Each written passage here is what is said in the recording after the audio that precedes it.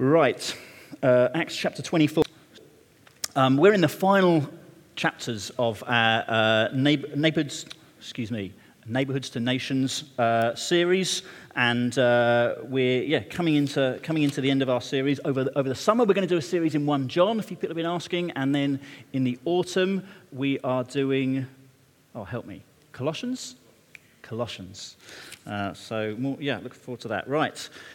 I'll read a bit and then I'll draw a few points out for us in our time this morning. Okay, verse 1.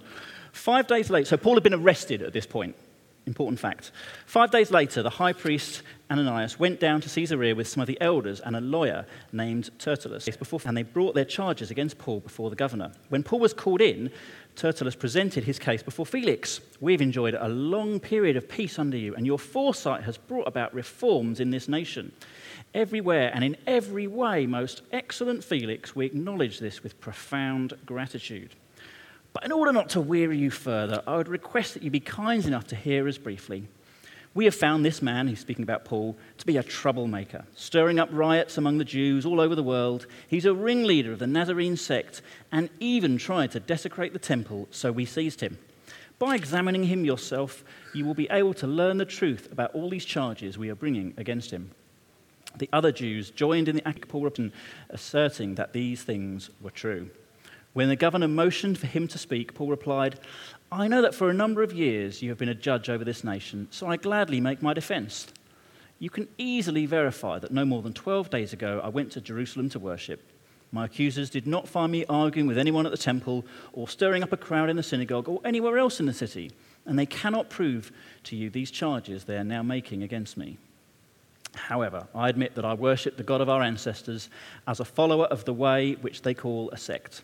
I believe everything that is in accordance with the law and that is written in the prophets, and I have the same hope in God as these men themselves have, that there will be a resurrection of both the righteous and the wicked. I strive always to keep my conscience clear before God and man. After an absence of several years, I came to Jerusalem to bring my people gifts for the poor and to present offerings.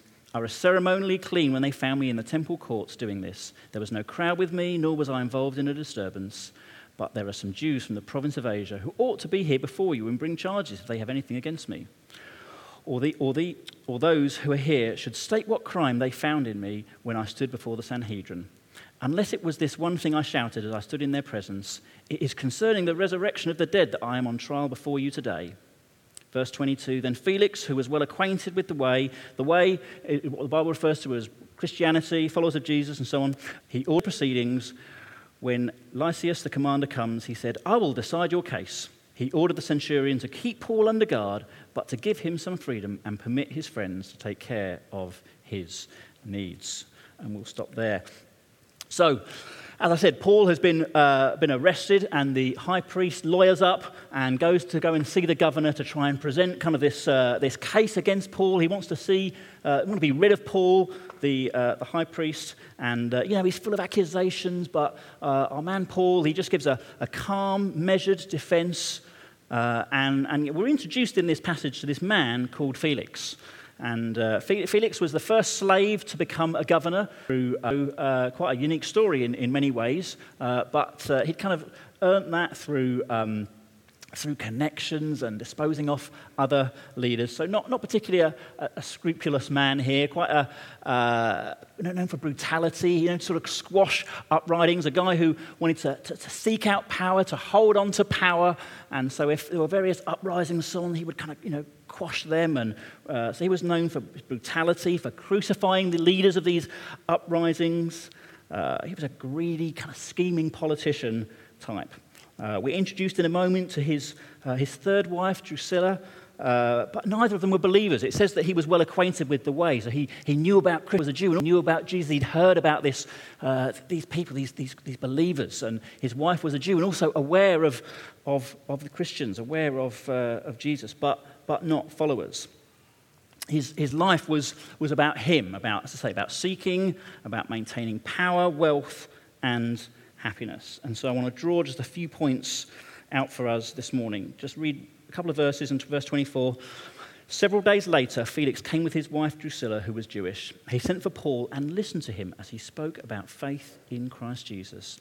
as Paul talked about righteousness, self-control, and the judgment to come.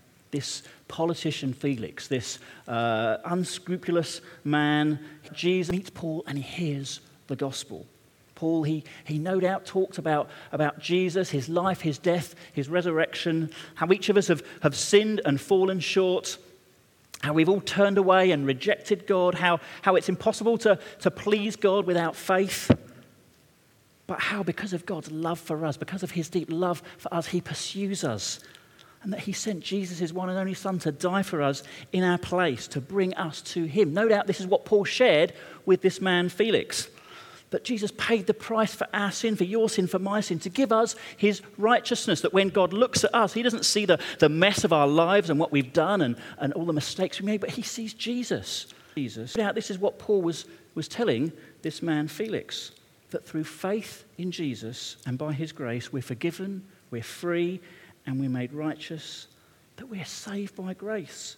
And these are astounding truths, and no doubt this is what Paul was telling this man Felix. He was saying, do you know Jesus? It's not enough just to have heard about him. It's not enough just to be aware of who he is and what he's done, but do you have a relationship with Jesus?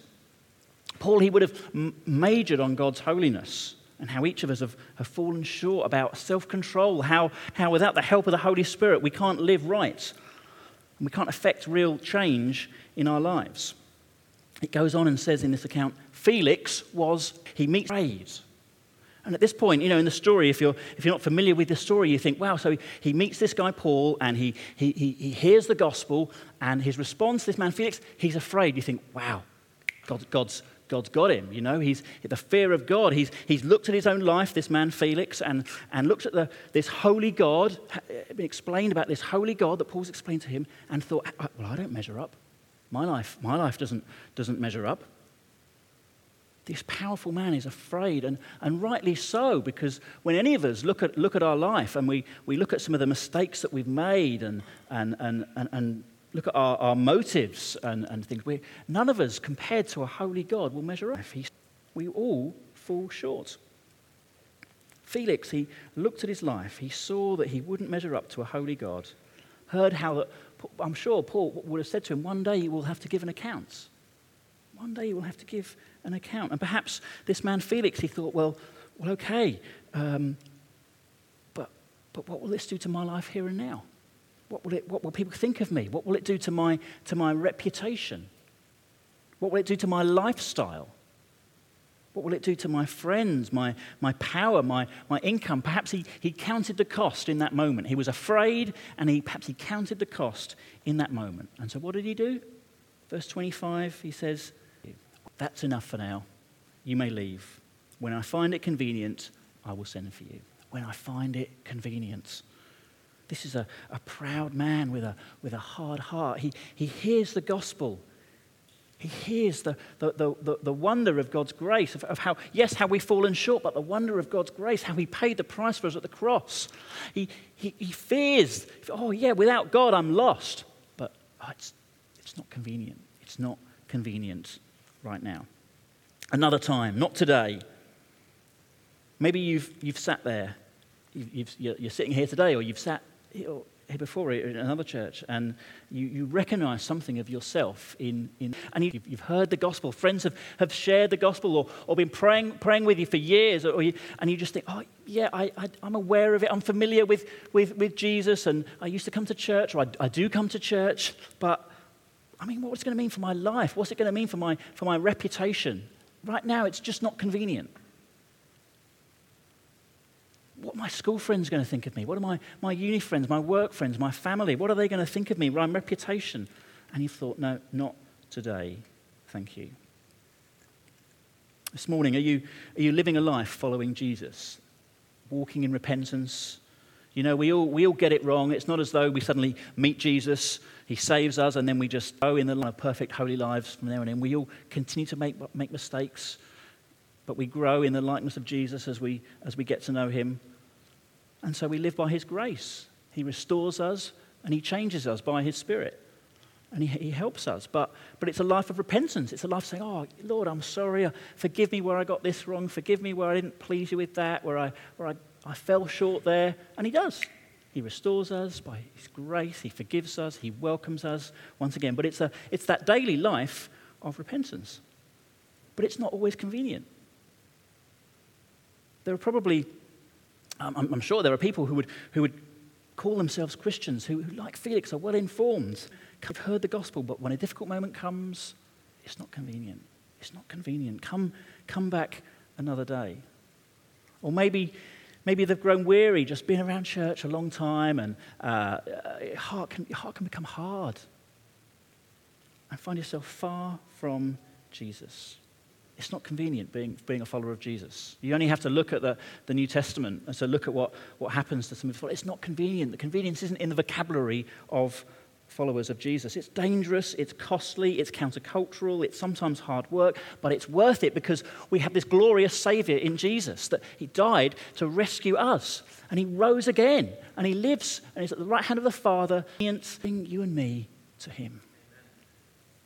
And so it's not easy, it's not convenient.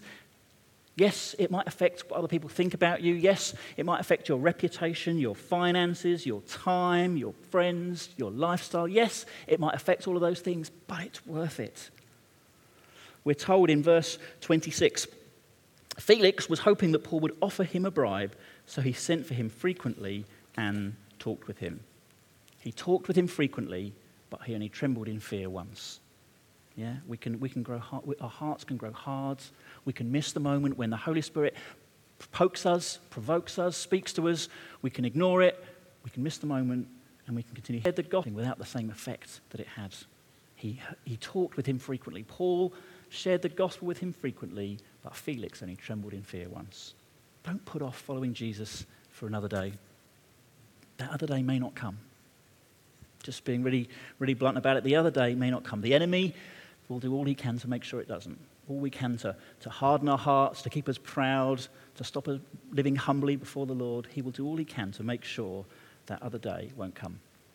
And many will know my younger sister, 3 or 4 years ago, healthy 30-something-year-old, young family, suddenly was diagnosed, 3 weeks, off to be with the Lord. Not convinced that day may not come. Life is fragile. It is short. Don't put off. Don't think it's not convenient today. Right now in my life, I want to pursue other things. I want to pursue career. I want to pursue happiness. I want to pursue a relationship. And a relationship with God isn't convenient right now. Let me tell you, life is short. Life is fragile. Pursue him. Don't put off following him. If you've never turned and followed Jesus, today it could be the day. Today is the day. Don't put it off. If you're casually living, coming to church and around kind of exploring, but not living the life of a believer, repentance, following Jesus, you're missing out. Don't wait until it's convenient to take a relationship with Jesus seriously. Your baptism, Paul touched on it just before I got up to speak. If you're waiting for something, honestly, I don't know what. But if you're waiting for something to get baptized, you know and follow Jesus, and you have a relationship with Jesus, but you're waiting for something before you get baptized, honestly, I don't know what. Let me say, don't put it off. It will never be convenient. It will never be convenient. Take that step today and commit to getting baptized. Maybe you just know you're putting something else first. You know in your heart, well, I really want this job, this career, this degree, this relationship. I want to encourage you, let what you seek first be the Lord's. Let the other things fold in behind in their proper place in your finances. Maybe finances. Maybe today it's God saying, hey, put me first in your finances. Put me first in this area of your life.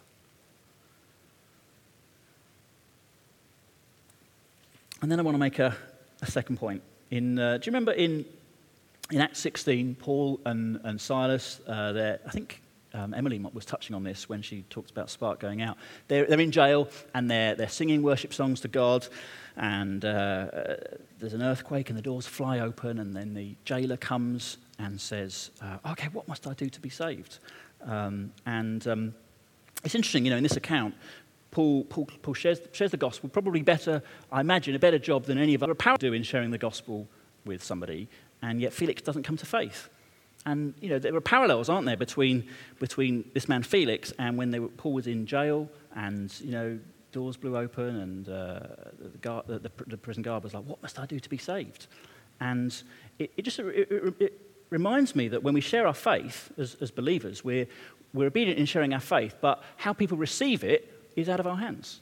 Yeah? I mean, Paul must have thought, well, what is it with this guy? What have I got wrong? Did I not explain the gospel well enough with this guy Felix? But it's out of our hands. It's with the Lord. So we're told to share our faith, to share what God has done in our lives, pray, and leave the rest to the Lord.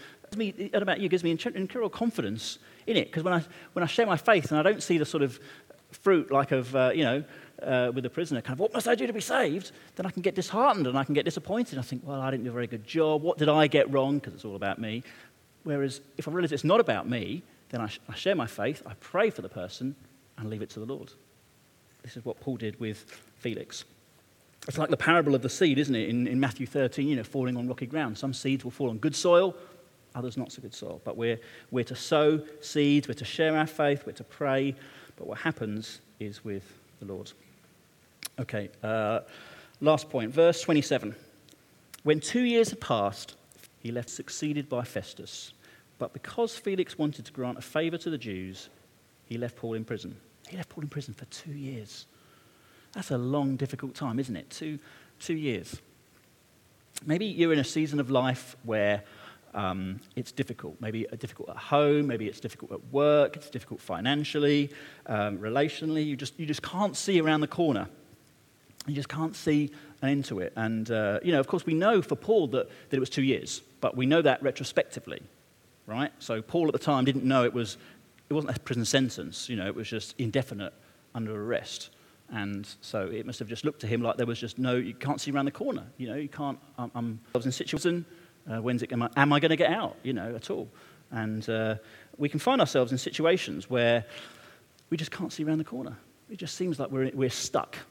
We're stuck, as I say, maybe something difficult at home, at work, relationally, whatever it may be. We're just stuck. We can't see around the corner. And my question is, how do you come through a time like this? Right? Because it's painful. We all go through seasons like this where you just think, I just can't see the wood for the trees. Is this just indefinite? Is this just now how it is? How do you come through times like that? And the answer is to lean into the promises of God. That's what Paul had done. It doesn't tell us where he was, but this is what Paul would have done. He would have just enjoyed relationship with the Lord where he was. That he would have just lent into the promises of God to be with us by his Spirit, that when we're in that difficult situation, whether it is homework, whatever, that God is with us. That when we're in that situation, we just can't see the wood for the trees, we just can't see a way forward, that he is with us, that he's working behind the scenes. I love verses like Matthew 5:4. Blessed are those who mourn, for they will be comforted. If you're mourning, there is a promise of comfort by our Heavenly Father. Or Romans 12:12. Be joyful in hope, patient in affliction, and faithful in prayer. Hope, patience, faithful. They speak of something to the future, don't they? They speak of something to come. Hope in something to come. Patience is, waiting for it. And faith is, yes, it's going to happen. That we can have hope no matter what situation we find ourselves in. As followers of Jesus, as children of God, friends of God, we can have hope. Hope of a firm and secure future with him. Where there'll be no more suffering, no more pain, no more tears, no more anguish, but a future with him. This is the promise of Jesus. If we put him first, if we follow him, if we live that humble life before God of repentance, the promise is that he's with us now, and we get to go to be with him. Reputation, all the other stuff we might chase in our life and put first, whether it be work, reputation, friends, money, relationships, whatever it may be. None of those can offer that. They offer short-term happiness at best. They can't offer the promise of hope with Jesus, a hope and security with Jesus. Felix was so wrapped up in holding on to what he had that he missed out on a relationship with Jesus. He missed out on a future with Jesus. Folks, let's not wait for a moment to take it seriously.